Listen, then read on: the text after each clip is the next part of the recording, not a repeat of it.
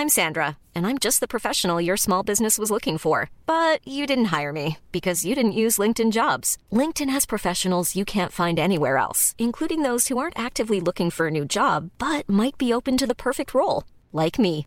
In a given month, over 70% of LinkedIn users don't visit other leading job sites. So if you're not looking on LinkedIn, you'll miss out on great candidates like Sandra. Start hiring professionals like a professional. Post your free job on linkedin.com/people today. A lot can happen in a year. Trends, debuts, world-altering events, and pop culture and film is there to reflect it all back to us generations down the line. Welcome to the A Year in Film podcast, presented by Hollywood Suite. I'm your host, Becky Shrimpton, and today I'm joined by film and content specialist Cam Maitland and Norm Wilner, senior film writer of Now Magazine and host and producer of the Someone Else's Movie and Now What podcasts. If you were alive and into pop music in 1994, there is every chance you owned one or all of the following newly released CDs. Definitely Maybe, His and Hers, Dogman Star, Park Life. Were those just a jumble of words to you, or did you just get really, really excited? Now, pop culture from the UK inundated North America in the 90s in what was dubbed the Second British Invasion. The first, of course, being spearheaded by the Beatles in the 60s and 70s. Both movies today are notable films from the UK, but just might be the most disparate genre-wise as we've done on the podcast to date. But before we get into that, let's set the stage a little. Norm, what exactly was the Second British Invasion? Why did it happen? What did you love in it? And was stuff just better in the 90s from the UK than it was from North America? Well, I mean, yes. Bottom line, yes. I have to be really careful about this because my wife is from the north of England and her family is going to hear this at some point, and they're coming for me. I think what happened was the split in culture between the US and the UK in the late 80s, after Reagan in the US, after Thatcher in the UK, the resistance movements, the political culture split in two directions. The Americans got tired and the Brits got angrier. So you suddenly had a lot of, UK cinema was there were no commercial films. It was all small because Thatcher had just slashed funding for everything. You know, they're the Bond movies, but those were really funded by Hollywood studios and made in the UK. But the culture of British cinema was Mike Leigh and Ken Loach and small social drama. And, you know, it was great stuff, but it wasn't big. It wasn't ambitious. And none of it was genre, which is why the arrival of somebody like Danny Boyle or a screenwriter like Richard Curtis, who was just, they were interested in making commercial movies. They were interested in playing with genres. They were interested in making entertainments. The films are good. They're cinematically sound, and the acting is almost across the board just unimpeachable. But they are fun in a way that English cinema wasn't, or British cinema, I suppose, because Ireland was Neil Jordan in very serious films like, I guess Mona Lisa had already sort of started tilting things that way. But it's also very, very serious. It's a gangster picture, but it's heavy going. And then these movies come along and it's the same wave that's emerging from the music. It's the same wave that's emerging from theater. People are glorying in the pleasures of commercial entertainment, pulp, pop, all that stuff. They're just having fun and reminding themselves what fun looks like. And in the US, the independent movement is a little bit further behind. Everything's coming out of New York. It's all very small and scrabbly. Tarantino in 1992 makes brings Reservoir Dogs to Sundance, and that's the game changer. But it takes a couple more years for that to echo forward and for the other films to come out of it, like Pulp Fiction and all of the imitators. In the UK, they're a little bit further along. Britpop is a thing already, and they're smart, witty, melodic. You know, you can argue Oasis, Pulp, and Blur as separate elements of the same cultural triangle, I guess, because Oasis is they're not complicated songs on their lyrics, but they are incredibly musically intricate, and they're glorious to listen to. Yes, they all sound like the Beatles, but they're great. The Beatles are great. People forget the reason.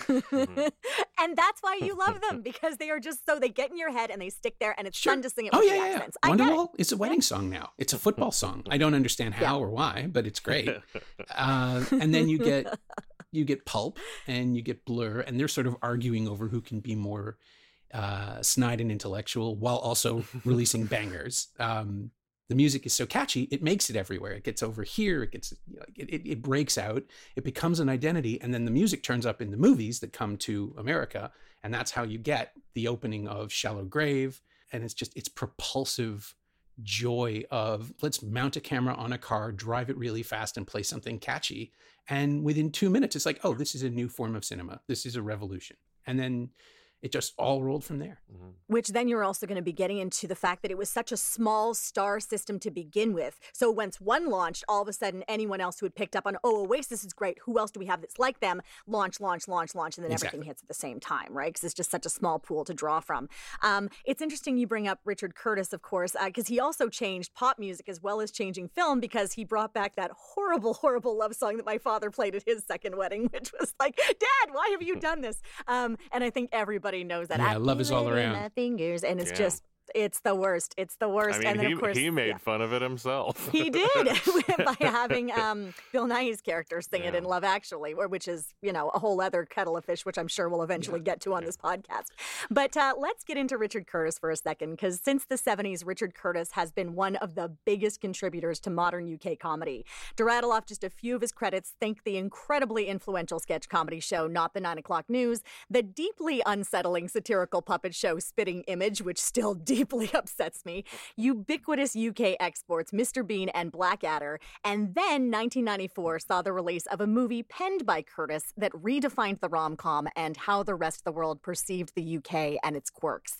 Now, Four Weddings and a Funeral is a comedy of manners that pokes fun at the stammering doofusness of attending social events and engaging in relationships, featuring an extremely charming supporting cast holding aloft the central romance of Hugh Grant's handsome stammerer and Annie McDowell's sociopathic socialite. Cam, let's talk about a movie that I keep wanting to hate and I can't. I just like it so much. Oh, man. Yeah, I mean, it's a classic. There's no getting around it. I think it holds up very well, too, surprisingly. Yeah. But yeah, a classic romantic comedy. I guess a quick plot summary if people don't know. It's essentially following a group of friends, some rich, fancy folks. Yes, very posh, and like extreme posh. Richard Curtis says he didn't want you to think about what their jobs are because he wanted people so rich that you didn't care about what went on in the rest of their lives. But it's as it says, set around 4 weddings and a funeral, led by Charles, who's Hugh Grant. Yeah, this group of friends goes to a series of weddings. Charles, they're all single, it's worth saying, except for a gay couple, which is kind of, you never really know the extent of their relationship, but they're obviously together. But otherwise, it's a group of kind of hapless singles. And Charles comes across Carrie, played by Andy McDowell, who he immediately just has amazing chemistry with. But she's American, he's British, they're star-crossed of sorts, and with each wedding, their relationship changes, whether it's she eventually is going to get married, but maybe they have affairs, and it's a lot of Charles just sorting out kind of his feelings for people, and but then along the way you get all these other characters. It's like you say, it's a very rich supporting cast where everyone kind of has a little plot, Love Actually style. I think that's a Richard Curtis hallmark, that he's able to make sure that every little side character has something to do. He is the Robert Altman of rom-coms. I'm just going to say it straight up. And honestly, yeah. And I mean, to hear him talk, he says that like the strength of this film is not the romance or the comedy, but it is all the friends, and that it may be the melodrama more than the comedy even. So yeah, and yes, obviously somebody dies, and it's very sad. Oh God, that funeral scene, that I cry every it's one time. of the I cry, great funeral scenes in cinema history. I think I want to get into that a little bit later, because I do want to get into the relationship between those two characters, which is frankly groundbreaking. While as we look at it now, being a little on the tame side, but we'll talk about that in the 90s. Norm, how do you feel about this one? I kind of land on the same page. I think that it might be the best expression of what Richard Curtis does, and the fact that he continues to do it, or he's sort of been insisting on doing something similar over and over and over ever since, he suggests he knows it too. It's a lovely movie, and I was also among the resistant initially because, well, that's not entirely true.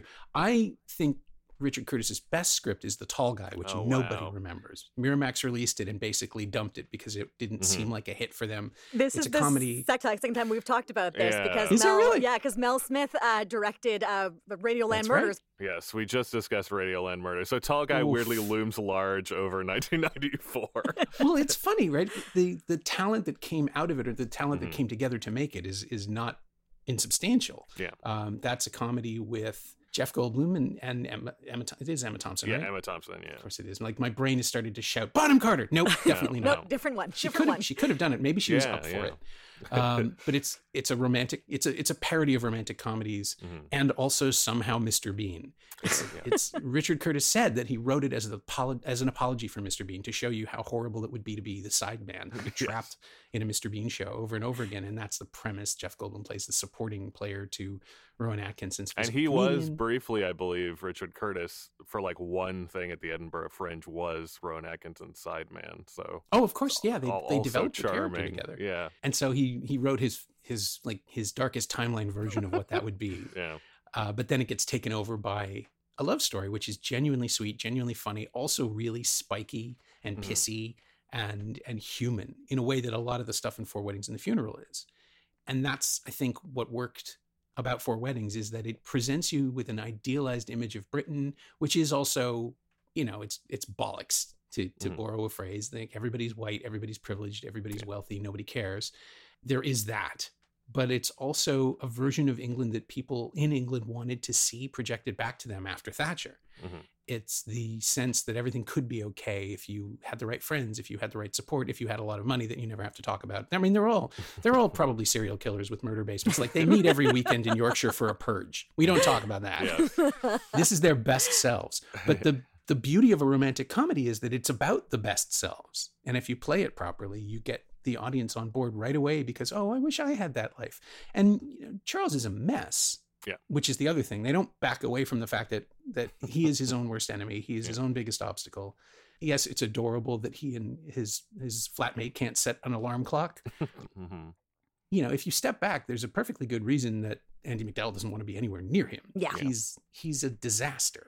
He's a very pleasant disaster, and she'd have a good life with him. It's very clear, which she does. We will talk about the red. We will talk about the Red Nose Day special, where we find out exactly what happened. My favorite things about Four Weddings and a Funeral, which like immediately, I mean, I probably saw it pretty quickly after it came out. I'm not way too young for it, but it's a movie that immediately lost all the signifiers of like Richard Curtis was obsessed with giving Hugh Grant a bad haircut, but then that hair went on to be like iconic Hugh Grant hair, and like he's supposed to be dressed like a mess, and you're like, no, he pulls off all these outfits, everything, and I posted a thing on my Twitter where it's like he's wearing what is cool nowadays of like 5-inch inseam shorts and a floral shirt, like, but it's meant to be that like, look at this fool, and it just doesn't work because he's so charming. I think one of the most brilliant things about this film and about any ensemble comedy is how you are going to introduce this mass of characters, know exactly who they are without being, here's the goth kid, here's this kid. You know what I mean? This is one of the greatest openings of all time, where you see exactly where everybody is, who they are as they get ready for something. You're catching them in this incredible candid moment.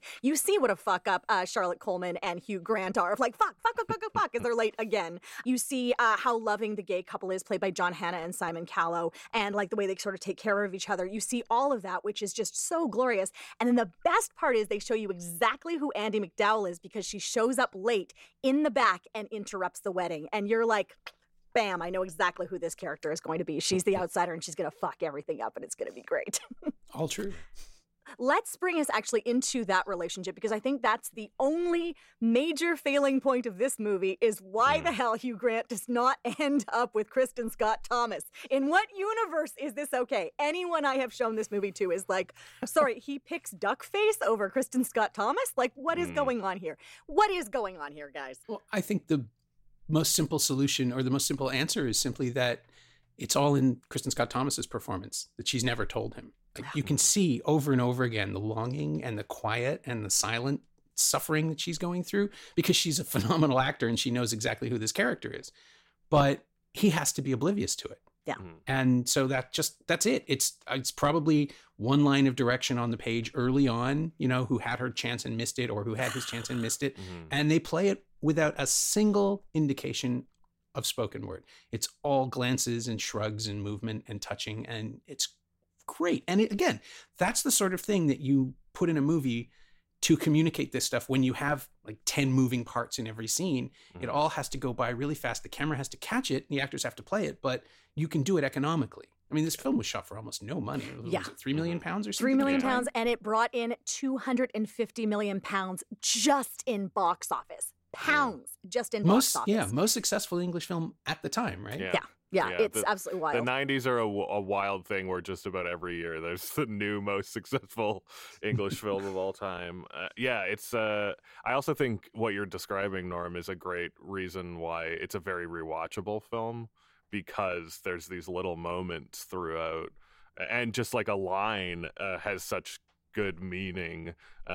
It's a series of speeches, really, this film too. Yeah. So suddenly, some little thing or little moment, and there's so many characters, and the characters are generally very well drawn too, so you kind of start enjoying X or Y person in the background on your next rewatch. And I think there's somebody for everybody to identify with. Like Charlotte Coleman, who plays Scarlett, flirts like I flirt, where she just comes up and says everything wrong and then just ends with, "I think you're very attractive. Thank you very much." And off she goes. I always imagine Americans are going to be dull as shit. I mean, of course you're not, are you? Steve Martin's American, isn't he? Yes, he is. You're lovely. And she gets her big Texan, which I do like that she gets what she wants. Everybody sort of ends up with what they want. This is why I'm concerned about Kristen Scott Thomas's character. I'm like, do they really not like her because they pair her off with Prince Charles at the end, presumably? It's just a goofy joke, I think. I don't care I think for it. It's just like, it's a reward. She'll be okay. They're not thinking about the tabloid culture that's going to kill her in 5 years. The tabloid culture is actually interesting, and I wonder if this is the thing, because this is the one thing that I find a little mean-spirited about the film, is all of the ways they describe women with nicknames, which make fun of their physicality. There's Piggy and there's Duckface, and it's a very much a British tabloid way of talking about women. And I'm like, oh, it's not quite for me. Mrs. Piggy, Helena was Miss Piggy, so her mother was Mrs. Piggy. I think perhaps it was a. We've both lost a lot of weight since then. I mean, I think something that Richard Curtis has settled into more later in his career, and it's kind of the great fallacy of all romantic comedies, is romantic comedies are, the films for women, but are predominantly still written and directed by men. And I think Richard Curtis has more and more realized that he is weirdly a great writer of men, in spite of his genre, and that's why something like About Time is like it's pitched as a rom-com, but like it's not. Secretly it's about fathers and sons, and it's nothing to do with the romance almost. But yeah, I think he admits it, like that he was kind of still finding his footing, and I actually think that's where Notting Hill, he draws a much more interesting and nuanced woman character, and kind of the men are these ridiculous nonsense people. But yeah, I think here there's a little something missing. But I do like that Kristen Scott Thomas stuff. I don't know, it works for me. And I also think that a friend. I don't know if you've ever had a friend approach you who likes you, but if you've put someone not friend zone, but if somebody has been slotted in your mind as a friend, it takes something to change that. And them just saying that they like you doesn't change that, unfortunately. It is what it is. Yeah, when it lands, it's actually a great trap. I mean, obviously, she does tell him at one point, but it's played really, really well. And it's probably the toughest scene, even more so than the funeral speech in the movie, because if you mistime it or you get one thing wrong, it's going to die. Yeah. And it works. There's a grace to it and an understanding in Grant's performance that plays really well. Yeah, I mean, they both won their BAFTA awards for it, so well deserved. There's something, too, about Richard Curtis that you bring up about the fact that he not only changed the idea of the rom-com, but he changed the idea of what people actively think is romantic. Like the idea of learning a language for someone is something that has come up repeatedly. One of the people learns English Sign Language, or British Sign Language, I believe it is, BSL, for another character in this. And then you have the same thing happening in Love Actually, where he learns Portuguese and she learns English. And I think it happens in another one too. And there's a lot of people who are like, yeah, that's romantic. You do this. And it's interesting that maybe he even changed the idea of what we think is sexy. Sure. Well, it's the grand gesture, right? Like every romantic comedy ends with a grand gesture. The ones that the language thing is great though, because all the work can happen off camera. You don't ever have to show it. It's just a big surprise. It's not like I bought you that flower you liked, I remembered. It's this actor can now do this. Yeah. And the audience believes it completely. I mean, obviously it's like for the Portuguese scene, it's a couple of lines phonetically memorized that day. It's not that actor actually went and learned the language. Yeah. But it lands in the moment because our expectation is that we want it to work, right? Like we're rooting for the characters. There's no romantic. There's probably one or two. There are very few romantic comedies where you don't want people to get together. So you're already on board. You're already plugged in. That's why happy endings work so well. It gives you what you want. There's so many romantic comedies that I love that are my favorite is where they don't end up together, where they realize that this is not what they want and they are actually better people for not being together. But, that's just me. Got a little bit of bitterness going on. So you're rooting for the Baxter is what you're saying. I am indeed. And I guess Kristen Scott Thomas is the Baxter. There's always one. Yes. We should actually talk about Andie MacDowell. Like in our next movie, this is not someone who now we would think was the get. But Andie MacDowell was like the megastar that they were like, we got Andie MacDowell. And she agreed to do this for points on the back end. She waived her fee for points at the back end and walked away with $2 million at the end of it, which is just absolutely wild. To Hugh Grant's $100,000. Seeing who else was meant to be cast here, like Jean Triplehorn was going to be doing it, and then her father got ill, which is like, again, that's another star that we don't think of as a star now. Though if you were like Jean Triplehorn and Andie MacDowell are in the same slot in my mind, I'm like, yeah, of course. That makes sense. She could easily have done it. For me, she would have been fine. Yeah, the missed opportunity is Marissa Tomei, because what a different American than the Southern Belle Peach. You get this like New York kind of angry woman. I think that would be a really interesting take on the character. Sure. But also Sarah Jessica Parker was in contention apparently, and that's a terrible idea. Yeah. Oh yeah. No, she would not. That would not have worked. She would have been so inappropriately cast alongside all of these characters. And she has an awful Hugh Grant movie in the future too. Aren't they like running from the mob or something? Oh God, I think so. Yeah, it's not good. It's a much forgotten. Did you hear about the Morgans? Is that it? Yeah, maybe that's it. We talked about this a little bit when we talked about Mary Shelley's Frankenstein, is the casting of Americans in British film, and especially that's been written by someone who is from the UK, and their ability to kind of handle that sort of language and that sort of timing. And there's an interesting example of that. I think Andie MacDowell handles it fairly well in the movie, but there's these two trailers that were not released, which is really unfortunate, and they're on YouTube, and they're really charming, where they have like 30 seconds to kind of explain it, and the first one is just Hugh Grant just going a mile a minute talking about how great Andie MacDowell is, and gives her 2 seconds to be like, well, it's a movie about... And then it cuts. Yeah. And Hugh Grant, it's written by Curtis, and Hugh Grant just delivers it beautifully. And then they have another one, which is the reverse, where Andie MacDowell keeps forgetting Hugh Grant's name and keeps, she's just being a jerk. But you can tell it's written like she doesn't handle the rat-a-tat quite in the same way. It's always interesting to me when you see these American actors in these British films and how they're able to handle it. Like I remember seeing Janine Garofalo on Nevermind the Buzzcocks, and her actually trying to win the game as opposed to just being a doofus. Do you guys have an opinion about that? How does that feel for you? I mean, I think MacDowell is in a safe place here because she's playing an American who is out of place. Like she's the interloper in the entire narrative. So she can get away with a couple of tweaks here and there to whatever's going on, or she can make it fit her timing and her persona. But the other thing that always fascinated me about Andie MacDowell is that only a handful of she was in a lot of movies in the late 80s and early 90s, and only a handful of filmmakers knew how to use her. Yeah. Which was to let her be her. Soderbergh wrote about making Sex, Lies, and Videotape and realizing that once he saw her in the opening monologue, she blushes on cue, which is physically impossible. You're not supposed to be able to make yourself do that, but she could do it. And he just decided to let her do whatever the hell she wanted because clearly she was better than he thought she was at everything. And Newell lets her be awkward and frames the group. I'm sorry, Mike Newell, who we haven't really talked about, the director. he lets her be awkward and frames her against the group over and over and over again to make her the outsider and push her slightly away from them physically. She comes close to Charles. She occupies the same space with Hugh Grant a lot, but otherwise she's at the corner of the frame. She's at the sides. She's coming into scenes and going out of scenes.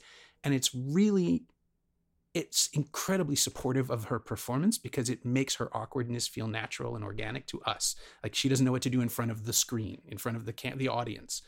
And it's not that she's a self-conscious actor exactly, but she does have this self-aware thing that a lot of movies didn't know how to use. I still don't know why Robert Towne cast her in Greystoke, the Tarzan movie, where she ended up being dubbed by Glenn Close. Yeah. She did not belong in that film. She has a Southern accent and she's very contemporary. It was a dumb idea. She made the best of it. But here and in especially in Sex, Lies, and Videotape, but also in Four Weddings, you get it. You understand why people wanted her to be a movie star. Mm-hmm. And it wasn't until years later that other directors understood how she could work for them, and she kind of had to age out of stuff like Green Card and romantic leading roles and become a supporting player. And she's amazing. She's an incredible character actor. It's just that they tried to package her as a movie star. Yeah. Yeah. I also think that I think you're right that Newell is kind of the clincher here. And it's interesting when you read Richard Curtis, because this is so chalked up as a Richard Curtis movie. He credits Newell a lot in this functioning well. He's like, you like those supporting characters because of Mike Newell. As he should do. Yeah. I mean, yeah. Also, he was coming, like, Mike Newell isn't known for his comedies, which I find absolutely amazing. He made things like Dance with a Stranger and what was the other one he was really he was incredibly well known for in the 80s? Enchanted April. Enchanted was April, right before this, which was massive in America for some reason. Yeah, well, it was it was Miramax, right? That was packaged really well. Yes. And Into the West, a film he made right after Enchanted April, is this great lost sort of British Western that it's not even a Western, it's more of a fantasy, but it's great and nobody saw it because, again, Miramax, they just killed it. But he would go on to make like Donnie Brasco and Pushing Tin and he directed High Fidelity and Harry Potter 4, I think? Goblet of Fire. Goblet of Fire. There's a good Richard Curtis picked Mike Newell specifically because he adapted this comedic play for TV in the late 80s. And I kind of want to find it because it seems like it's a very like noises off. It's set on a film set and it's about an old man who kind of bumbles around. And it's kind of fascinating to know that, like Richard Curtis kept in his mind where he's like, this respected director made one like really great timing comedy movie once in the 80s, and I know that he'll be able to do it. I can see that as something, especially in the UK television industry where it was pretty small and the writer and producer had much more power than the director. Totally. So if you're moving into features and you're still uncertain, like Mel Smith was the right guy for the Tall Guy because he's got the ability to sell the most ridiculous slapstick aspects of it. But here, I think Curtis knew he had to have a lighter, firmer touch at the same time. Totally. And just to say, it's called Ready When You Are Mr. McGill from 1976. Who starred in it? Who's the lead? It is a guy named Joe Black. But there's like Joe. I don't know. It's a bunch of people I'd never heard of, but it is well known enough that they actually remade it recently in like 2013 or something. But it's kind of one of those play for today sort of TV movies, and it apparently struck a chord with Richard Curtis enough that when they were developing this, he's like, who's secretly great at comedy? Mike Newell. Well, this was also nominated for an Academy Award too, and that's Mike Newell's like only real brush with the Academy Awards. What's wild about it is we have just been mostly talking about the writing and talking about the character actor performances. This is one of 12 movies that has been nominated for Best Picture and in none of the acting categories, which is just bananas to me. The other one that really struck me when I looked at what the other 12 were, American in Paris. American in Paris was nominated for Best Picture and not for any of the acting categories. Is dancing acting, Becky? You are so dead to me, Cameron. They nominated Kelly for director. It's fine. Okay. Right? Well, one of the things, because of course it is so rare for comedies to get slotted into that category, and I think because this does have genuine touching moments and moments about representation that weren't really in the 90s that we didn't get to see. Number one is there is a deaf character who is also played by a deaf actor, played by David Bauer. And it's interesting, I've read articles previously online of people who are deaf or come from deaf families writing about it, and something this broke out that a lot of people didn't understand was that there is British Sign Language, there is American Sign Language, there is a different sign language for basically everywhere. So you still had to read the subtitles even if you spoke American Sign Language, which is really interesting to me. Do you guys find the representation here is fair? Like, he kind of does show up and save the day, even though he gets his own plot line of romance. Yeah. If he didn't actually figure in the climax, it could just be perceived as a gimmick. Mm-hmm. The same way that Gareth and Matthew, like, their gayness is not an issue. Their sexuality is not a factor in the plot, except that except that the funeral lets Matthew have the most heartrending scene.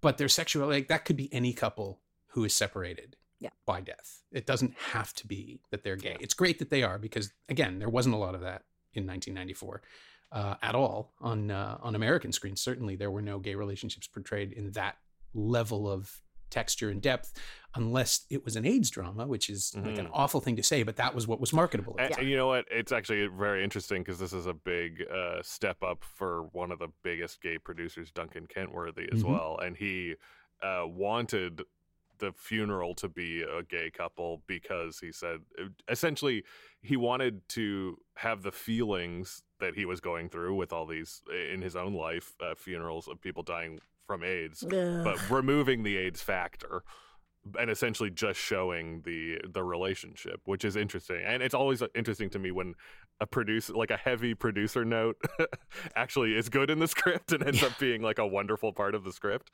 And it really launched his career, obviously, because he ended up being a guy who made a ton of money on the movie. Yeah. Well, there's some stuff in here, too, that I think is very 90s indicative of this sort of relationship. I mean, number one, it is the gay couple that dies, and usually that's lesbians, but, you're seeing this as well. But I think it's very indicative that they aren't ever really physically intimate with each other. You see all the rest of the characters, like, kiss each other and be intimate, and here, like, they'll touch each other on the cheek, or they'll be like a hand, or they'll hug, but you don't really get to see any of that. Same thing, of course, happening in movies like Philadelphia. You just don't get to see that on screen. But the other thing that I think that really hit me as extremely poignant is when at the funeral, the priest refers to him as his closest friend, as opposed to, his partner. And it's, sorry, I'm crying just thinking about it. But then John Hannah's beautiful, beautiful delivery of that W.H. Auden poem, which could be, in any other hand, I think, very corny. Here, it's just like, ow, it hurts. Ugh, yeah. God, I love it so much. It's so good. He was my north, my south, my east and west, my working week, and my Sunday rest, my noon, my midnight, my talk, my song. I thought that love would last forever. I was wrong. And like Hugh Grant and Kristen Scott Thomas, it really launched John Hannah to have a huge career. I mean, it's kind of weird because you think of that this is just launching so many careers, and these people were around, obviously, but they're not like it.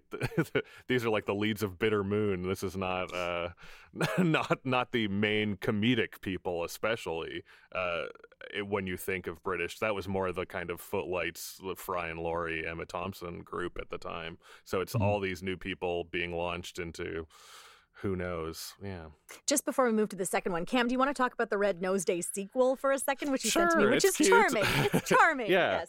I like it. And you know what? I think, especially going back and learning and reading about the Duncan Kentworthy influence, the Red Nose Day is so canny because it specifically is dealing with the difference between 1994 and whenever it was 2018 or something is gay marriage. So they do a great job of making the funny Rowan Atkinson bit that he does not know how to deal with doing a gay marriage ceremony, and it has all the cute kind of nods while still having, obviously, I mean, there's very sad things like Charlotte Coleman is dead, and kind of acknowledging some of that, but also, being a little nicer where it's like, hey, John Hannah has a partner, and it's a handsome celebrity. Sam Smith shows up with Nicola Walker. Yeah, Did you sing the Pat Fox song? It's great. Some of it is Red Nose Day style cringe. They never fully nail those, but yeah, it's pretty charming. It's also, from what I saw, the last thing Mike Newell has recently directed, which is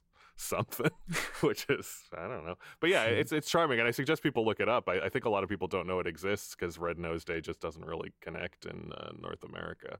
But yeah, they've got just about everybody, and it's cute.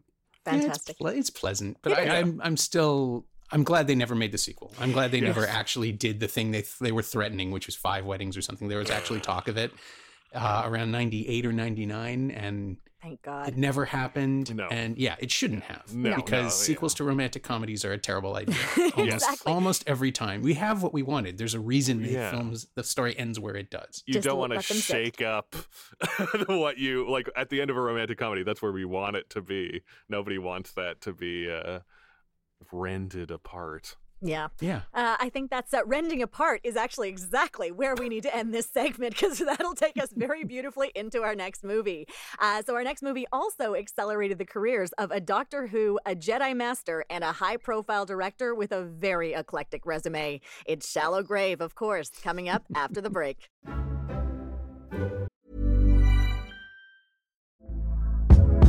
Hey there, it's Michelle Norris. I'm host of a podcast called Your Mama's Kitchen. When I travel, I'm usually looking for a way to find a taste of home when I'm not at home. And one of the things I love to do when I am at home is entertain. And Airbnb allows me to do that. When I was in California recently, I rented a house that had a great kitchen. And when we were sitting around the table, we were all thinking, we're in someone else's house. Someone could be in all of our homes as well. If you have a home, but you're not always at home, you have an Airbnb. Your home might be worth more than you think.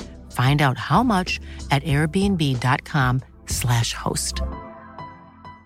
Ready to pop the question? The jewelers at BlueNile.com have got sparkle down to a science with beautiful lab-grown diamonds worthy of your most brilliant moments. Their lab-grown diamonds are independently graded and guaranteed identical to natural diamonds, and they're ready to ship to your door. Go to BlueNile.com and use promo code LISTEN to get $50 off your purchase of $500 or more. That's code LISTEN at BlueNile.com for $50 off. BlueNile.com, code LISTEN. 1994, as we said, was the year that Pulp Fiction was released and was one of the biggest hits of the year. So every movie out that year and the next that even remotely had questionable language and graphic violence needed a poster blurb that referenced how similar it was to Pulp Fiction, including, of course, Shallow Grave, which stated, "If you liked Pulp Fiction, have I got a movie for you?" If you must compare this to a Tarantino movie, and you do not, but it is much closer to Reservoir Dogs thematically, as well as in the bleakness of the violence in the final act. Now, don't get me wrong, this is no imitator and holds up extremely well in its own right as a fantastic debut feature for Danny Boyle, directing Ewan McGregor in his first feature lead, and an up-and-coming Christopher Eccleston. It also serves as a solid reminder of the perils of toasting to happiness and love forever. Do not do that, you fools! Let's talk Shallow Grave. Norm, what's this one about? Well, it's about friendship. And the perils thereof. Yeah. Ultimately, what it's about is how you make a directorial debut that people notice when you don't have a great deal of money. But the plot is your basic Hitchcockian paranoia betrayal setup. And it's perfect. It's airtight. 3 people in their 20s who are all reasonably stylish and attractive. You know, basically it's What If Friends but murder. Yeah. So you have Ewan McGregor, Christopher Eccleston, and Carrie Fox as flatmates in Edinburgh, who are perfectly nice and kind of pissy. They're idealized British people. They're sociopathic monsters. Well, they are, but roommates. The genius of it is that none of them has told the other. Yes. Like every single one of them thinks they're just great pals. And the thing that breaks them up and the thing that turns them against each other and the thing that makes the movie so much fun is that they need a fourth. So they need a flatmate. They eventually take in After a great montage where they are absolutely awful to people and tell us everything about who these characters are in a really nice, economic, entertaining way, they take in a shifty guy played by Keith Allen who almost immediately dies, leaving behind a very large suitcase of money. So they decide that the smartest thing to do would be to get rid of the body, keep the money, not tell anyone they ever had a flatmate, and just let it roll. And of course, that doesn't go well. This is my thing. Like, I refuse to disclose anything that happens after the first reel in a movie. And why would you want to spoil this for people? This one is so beautiful. It's beautiful. Yeah, it's very spoilable. Go watch it if you have not seen it yet. I hadn't seen this one before, and man, I'm glad I've seen it now. It is a little shotgun blast of a film. What a treat. Yeah, it holds up too. I mean, it's just the idea that it's almost 30 years old is mind-boggling to me, but those people are so young and pretty. Yes, and Ewan McGregor looks fantastic in a dress, which we all knew he would, so that's fantastic. I mean, how do you even start to talk about this one? Like, it's Danny Boyle wanted to move into film. He was coming from theater, and so the way he sort of directed it, which we talked about before, The Devil Knows You're Dead, and the way, how amazing that film is, which this is very comparable to that in terms of feel, I think. Deep, bleak stuff. If that's not your thing, this might not be as well, but still very funny. The way that Sidney Lumet directed that one was they ran the whole thing like a play over and over again. So they knew exactly where the highs and the lows were going to be. They did something similar with this, where they lived together in a house for 10 days. They watched movies together. They ate together. They hung out so that they would have that sort of like bond together. And then they shot the film from there. And so anyone who was coming in from the outside did feel like an outsider for them, which is, I mean, one of the most brilliant things you can do if you have the budget and the time and people who are not like running from one film to another. Like, I was going to say, it's what you do when you don't have the budget, because it doesn't cost much to do rehearsals. So you kind of make sure that every take is a first take. That's, I think, a good way to. But yeah, it's very interesting, and I think it pays off. They have very weird, deep relationships, like we said in the other film, especially the kind of odd tension between Gary Fox and Ewan McGregor, I think is very well played out. But yeah, it's kind of a fascinating thing. And it's an interesting time, like you say. One thing I just kind of apropos of nothing to talk about 1994 is that John Hodge is a Scottish writer, and it was this big, crazy boom in Scottish culture, I think, like Norm was saying, with the end of the Thatcher era. I think both Ireland and Scotland kind of looked at themselves and went like, we're not England. And, absolutely. You saw this huge explosion. And this movie is a big part of the film, obviously, scene going on with Trainspotting and so on, and really ending up, the Scottish film boom kind of happens towards the end of the 90s, early 2000s. But at the same time, you have stuff like Irvin Welsh and James Kelman and A.L. Kennedy being kind of the first big Scottish novelists to hit. James Kelman's the first Booker Prize winner from Scotland. And then also, weirdly, at the same time, artists from Glasgow start winning the Turner Prize and end up dominating that for a long time. So it's also just this, as much as this is a British filmmaker and a British funded film, it's just a part of this weird movement of Scotland kind of being like, we are our own thing. Well, and Boyle's from the north too, so he wasn't really part of the emergence in London of that specific British film culture. And I think that gave him the outsider perspective for both English culture and Scotland that made him such a great fit for this. And of course, he and Welsh have their own intersection coming up in a couple of years with Trainspotting. This is, of course, like, as I was watching, I was like, holy shit, this is such a run-up for Trainspotting. Like, it's just everything about it is like, you see the wheels turning. We talked about I Want to Hold Your Hand, and that being like a massive run-up both for Forrest Gump and for Back to the Future. This, you see all of the moving parts of what Trainspotting is going to become, which is just amazing. I also love that because they took this to Sundance, and then they presented the Trainspotting script to Ewan McGregor and said, we are not offering these to you, but what do you think? which it's like, as if anyone else could have played that but Ewan McGregor, right? It's a kinetic cinema that like Boyle didn't invent it, but he perfected it. I think the propulsive use of music and the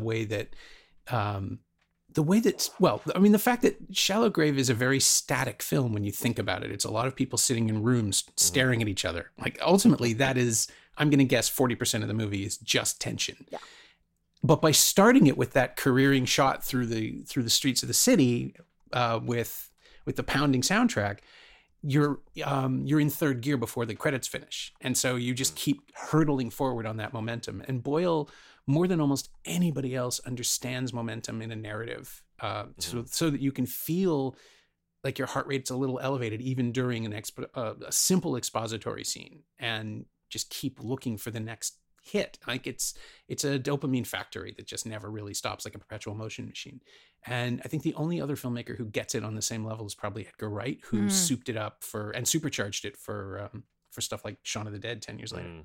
I'm there with you. Yeah. And I think about, I don't know if you've ever seen Edgar Wright's music video for Mint Royale's thing with that. And I can't help but think about like too, right? Like you got the heist going on, you got all the buddies, there's the music playing in the car. That was the run up for Baby Driver, right? So you just see this kind of thing. And there's a youthfulness to these movies that wasn't in British cinema before this point, right? Like you're watching young people behave badly, which you don't really get that much of. It's normally older posh people behaving badly. Yeah. Well, it's sort of an echo of the 60s and 70s little Lindsay Anderson films like If and Oh Lucky Man, and Clockwork Orange, of course, right, which is the other great example of anything that starred Malcolm McDowell. Youth, but it's like the youth danger cinema thing that's not happening here. They're not a menace to anyone but themselves. Yeah, it's a bit of the I think it kind of works as there wasn't as much of like a Gen X movement in British cinema, but this one kind of works as it, because it's sort of the like nightmare nihilist, like when you don't care about anything, what happens? I think something Danny Boyle does that very, very few filmmakers can do, and he does it in Trainspotting as well, is to make these deeply unlikable characters likable. And that is so hard to do because you want to spend time with them. And when they start turning on each other, spoiler alert, it's hard to pick whose side you actually want to be on and who is worse than who. But you still love all of them. And the very end actually feels like a triumph. You're like, yes, the right person won for some reason. Yeah. Well, it's because he's the, how can I put this? He's the prettiest? Is that what you're going to say? Well, no, it's because he's the cleverest. Yes. Mm-hmm. Right? Like it's a heist plot ultimately where the money never leaves the room. Yeah. Which is like the money never leaves the building, which I think is kind of fantastic. Mm-hmm. It will ultimately, but not for a while, and someone's going to have to go to the hospital first. But every single character is punished for their desire. Yes. It's just that the one who suffers the most, well, that's not really true because somebody dies, but it's the one who had the best plan, which involved his own suffering, is ultimately rewarded. I did an episode of someone else's movie about this movie in the before times in December 2019 with Christy Wilson Cairns, who wrote 1917 and has written the new Edgar Wright film Last Night in Soho, which I'm dying to see. Oh, yeah. And she picked Shallow Grave, and she was just so excited to imagine where they ended up and where things go. And she has an entire concept for Juliet, for Carrie Fox's character, who has gone back to Australia and reinvented herself as a doctor. And we catch up with her 20 years later because someone figured something out. And it's like, I would fucking watch that. I would pay to watch. I would pay to make that. Yeah. Well, we should actually talk about Carrie Fox, because Carrie Fox was the get here. Like we talk Ewan McGregor, we talk Christopher Eccleston. Where was Carrie Fox at this point? She was coming off a run of incredibly critically acclaimed, although underseen, film in Australia and I think also New Zealand. And she was working with Jane Campion, and she was working with Gillian Armstrong. She's in a tremendously good movie called The Last Days of Chez Nous, which absolutely nobody has seen. But I think it was like the year before. And it's just about a family coming apart thanks to a new member. And it's not a thriller or anything. It's just a domestic drama, but it's great. One of the best films of that decade, and nobody saw it because it was bought by New Line and then just shelved because it didn't look like an awards contender. It was right when everybody was competing about Oscars rather than money, because there was no money in independent cinema yet until Pulp Fiction. And so she ends up in this, and she's the interloper.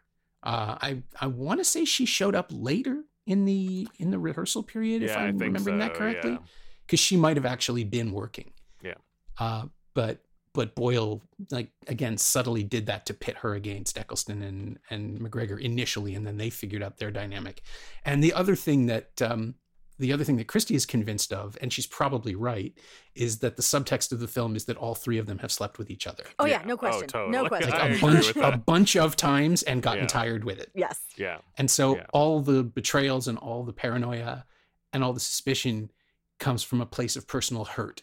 Yeah. As opposed to just greed, which I think is really very telling. Also, their jobs are ingenious. There's a doctor, there's a journalist, and there's an accountant. They're all exactly who you would need if you found a big bag of money and needed to hide it, and a body. And because of that, their strengths also become weaknesses and vulnerabilities. And the only person who is the natural storyteller is the one who writes an ending where he wins. And I mean, this is as close to perfect a film as I think you can get for this kind of budget. Like, everything makes sense. The build makes sense. You care about these characters. And even when the extreme violence happens at the end, they are so smart because they didn't want to Americify it. They don't use guns. It's knives, no guns. Which makes it even more personal and more intimate and way harder to watch on screen. It's really devastating. And the turn, too, that you're watching someone tell a story who is not actually with you anymore is fascinating as well. Yeah, just such weird things that would then become Danny Boyle's sort of hallmarks, where it's like, the narrator is unreliable and not actually who you think they are, and there's a bunch more stuff going on. It's just so wild to me that this stuff starts so early. Well, it also lines it up with noir, right? Like, it reaches back. It's Sunset Boulevard and maybe even Double Indemnity. And it's touching on the history, not just of Hitchcock. Like, you saw a lot of people make Hitchcock movies, quote unquote, in the 90s, which was basically just long takes and dark lighting because they didn't understand that the scripts and the characters are the reason people remember those movies. Hodge studied them and understands them from the inside out. He's trained as a doctor, and somehow that gave him an almost clinical ability to dissect the original texts and figure out what worked and what didn't, and he just ported it all over. The films that, I mean, even The Beach, which everyone sort of, I was going to say the films they made together are all great, but then you also have A Life Less Ordinary, which is just a god-awful mess.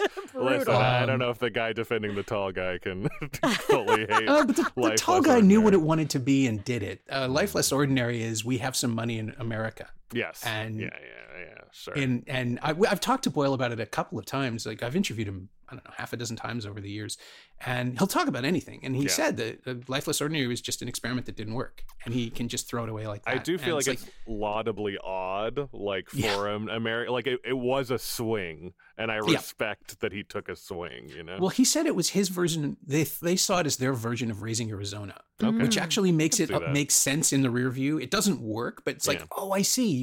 That's what you wanted. You just didn't get there. Mm-hmm. And to the point where, like, even casting Holly Hunter suddenly makes sense. But sure. That's a mess. And Shallow Grave and Trainspotting, there's no fat on them. There's nothing wrong. They don't step wrong ever. No. So watching the three of them, Andrew McDonald and Hodge and Boyle, just hit a wall almost immediately with their first studio picture was incredibly depressing. Yeah, and I mean, I think it made him who he is, because now he talks about, like, he never goes over a certain budget because it keeps you lean and crazy. And I think you're totally right also to point out that it's like, it's interesting that we're like, okay, this is Danny Boyle, but the first chunk of his career is like, this is specifically all of these people together, including like Masahiro Hirakubo, his editor and stuff. Like, it's all these people who he just kept together and weirdly changed a bit together, and whenever they come together again, you're like, the good spice. But without Danny Boyle and this film, you also don't get stuff like Lock, Stock. Like, this launched a very specific type of British film where people are like, I want to see slang that I do not understand, I want to see a lot of violence, and I want to see people who mumble. Like, just bring that to me and I'll be happy. Just cinematic films. A lot of people reading a lot of those British articles about Shallow Grave is just saying, because if you watch the 80s stuff, the Bill Forsyth things and stuff like that, short of Neil Jordan, short of it's not that the films of like Merchant Ivory don't look beautiful and cinematic, but they don't have this feel. This is a very weirdly to say European feel for a British movie, but there's something to it, and it has the MTV feel that was, he's kind of ahead on that. Yeah, Merchant Ivory was never going to do anything with quick cutting. That's just not how they work, right? But those films are very much about a certain life that isn't possible anymore. Mm-hmm. And these movies are all about potential in the future. Mm-hmm. And I don't like the Guy Ritchie movies because, again, like, I think he learned the wrong lessons, or he took away the wrong lessons from Boyle's films, which is, like, if you play a lot of music and you keep the camera moving, it doesn't really matter what happens as long as there's some motion. It's like, well, you need to care.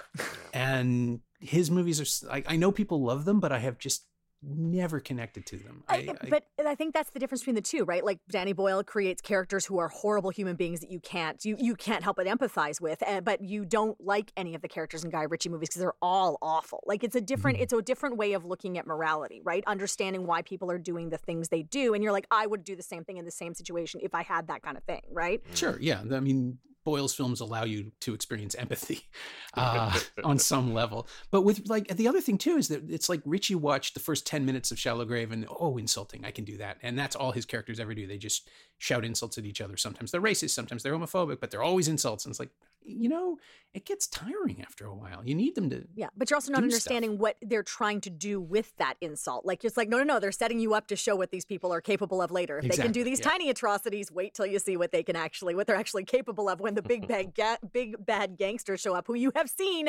like throttle people in the middle of they stick them in freezers. Like the torture is horrible, and these guys are worse, which is just so impressive. Yeah. Well, this film also obeys what I call the Peter Mullen rule, which is that when Peter Mullen shows up in a movie, things are not going to get better for people. Yeah. It is an unbreakable rule, you'll find. It has proven itself out for 35 years. Yeah. And it's just a tiny little appearance, and it's just like, oh, okay, shit gets real now. Gotcha. Yeah. Danny Boyle, I also think, is the best purveyor of covert horror movies. Like you go into something and you're like, oh, I think this is going to be one thing, and then it turns into a horror movie, or it turns into a different kind of horror movie than you thought it was going to be, like, for example, 28 Days Later, right? This one here, I was talking to my mother-in-law about it, and she's like, oh, he did that Train Spotting. That's the scariest movie I've ever seen in my life. And I was like, sorry, that's the scariest movie? Like, what have you been watching? Yeah. And then she talked about, she's like, what happens with the baby is the most horrifying thing I think I've ever seen. And I was like, it is a horror movie. You're right. Begbie is one of the worst villains of all time. Like, you are totally correct. And this kind of falls into that, where you think you're watching this like fun sort of thing, and it's actually a horror movie, which it turns into at the very end. That's fascinating to me. I also like that this has the one thing that kind of sticks out, knowing Boyle's future. I think it's partially budgetary. Is this has the kind of strange score by Simon Boswell, which is very like, he did the score for like Demons 2. It's a very Italian horror movie score, which I enjoy, but that's when you start hearing more and more of that, you're like, oh, okay, I get what I'm in for. I guess the other thing that really works, and it's a result of the budget, and it's a result of the script being tooled to accommodate the things that they could do rather than the stuff that they wanted to do, is that the smothering, suffocating feeling of it is something that you can only accomplish when you can't leave, right? Like the story gets outside, the camera does leave the flat, but the sense that everyone is trapped with a secret that can only be spoken about inside those walls, it's ingenious. Totally. It's and it's another Hitchcock film. It's Rope. Yeah. Where there's a body in a trunk, and for the entire film, and the camera never leaves the apartment because it's being shot like the film play that it is. And it's a sense of simple storytelling that speaks to, as you mentioned, the play for today, like decades of British television, and audiences were primed to get what was going on in the UK in a way that they weren't here. It plays like a surprise in North America because no one had seen a movie like this in a while. But there, it's the air they breathe. And culturally, I think that's the other reason it surged in the way that it did in the UK, because it went to Cannes and the French loved it, and that was great. But then when it opened in England, when it opened in Britain, the audience saw it. They saw themselves reflected in it. They saw the childhood of watching these things that were never as interesting as they could be. And they saw this new wave of it. And that's the explosion point. It's the same way that Pulp Fiction realizes all the potential of Reservoir Dogs. Like, I think Reservoir Dogs is the better film. I think it's a perfect movie. It's a locked box. It uses time beautifully. Every character is perfectly realized. Pulp Fiction is great, but it's flabby. It has to be because of the structure. And it's not a flaw. It works. But Reservoir Dogs does everything Pulp Fiction does, and it does it, with like 50 minutes to spare. And you come out of it thinking, oh, I have seen the future. And Shallow Grave was that in the UK in a way that no other movie was. And of course, it would be ripped off and mimed and memed and pulled into other what's the word I'm looking for? It would be reconfigured and reimagined and ripped off forever, to the point where I'm sure there's going to be a remake any day now with a new wave of younger, like Robert Pattinson's probably a little too old now, but he would have been great as Alex. There is a way to remake this, right? Yeah, Harry Styles could probably he just looks get the great cast. in a dress. And Finn White, like bring some people back from Dunkirk. Why not? Yes. Who'd the girl be? Who would play? Who's our New Zealand hot star of the day? I don't know. No. I can't. Emma Mackey from Sex Education. She could do it. Yeah, she's okay. perfect. There we go. She is perfect. See, there you go. She could play the young. Yeah, she plays the young. You've summoned this into existence. I think I want to will this in. I'll call Christy. We'll see what we can do. Yeah. Fantastic. All right. I think that is exactly the place where we need to end this. Thank you so much, Norm.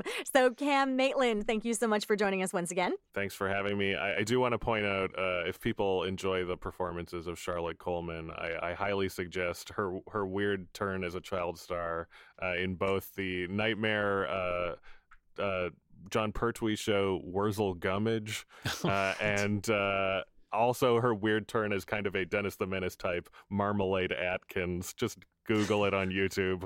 You will enjoy her performances as a young woman. She also did this lovely series with Dylan Moran called How Do You Want Me Now, I think? Or How Do You Want Me Now?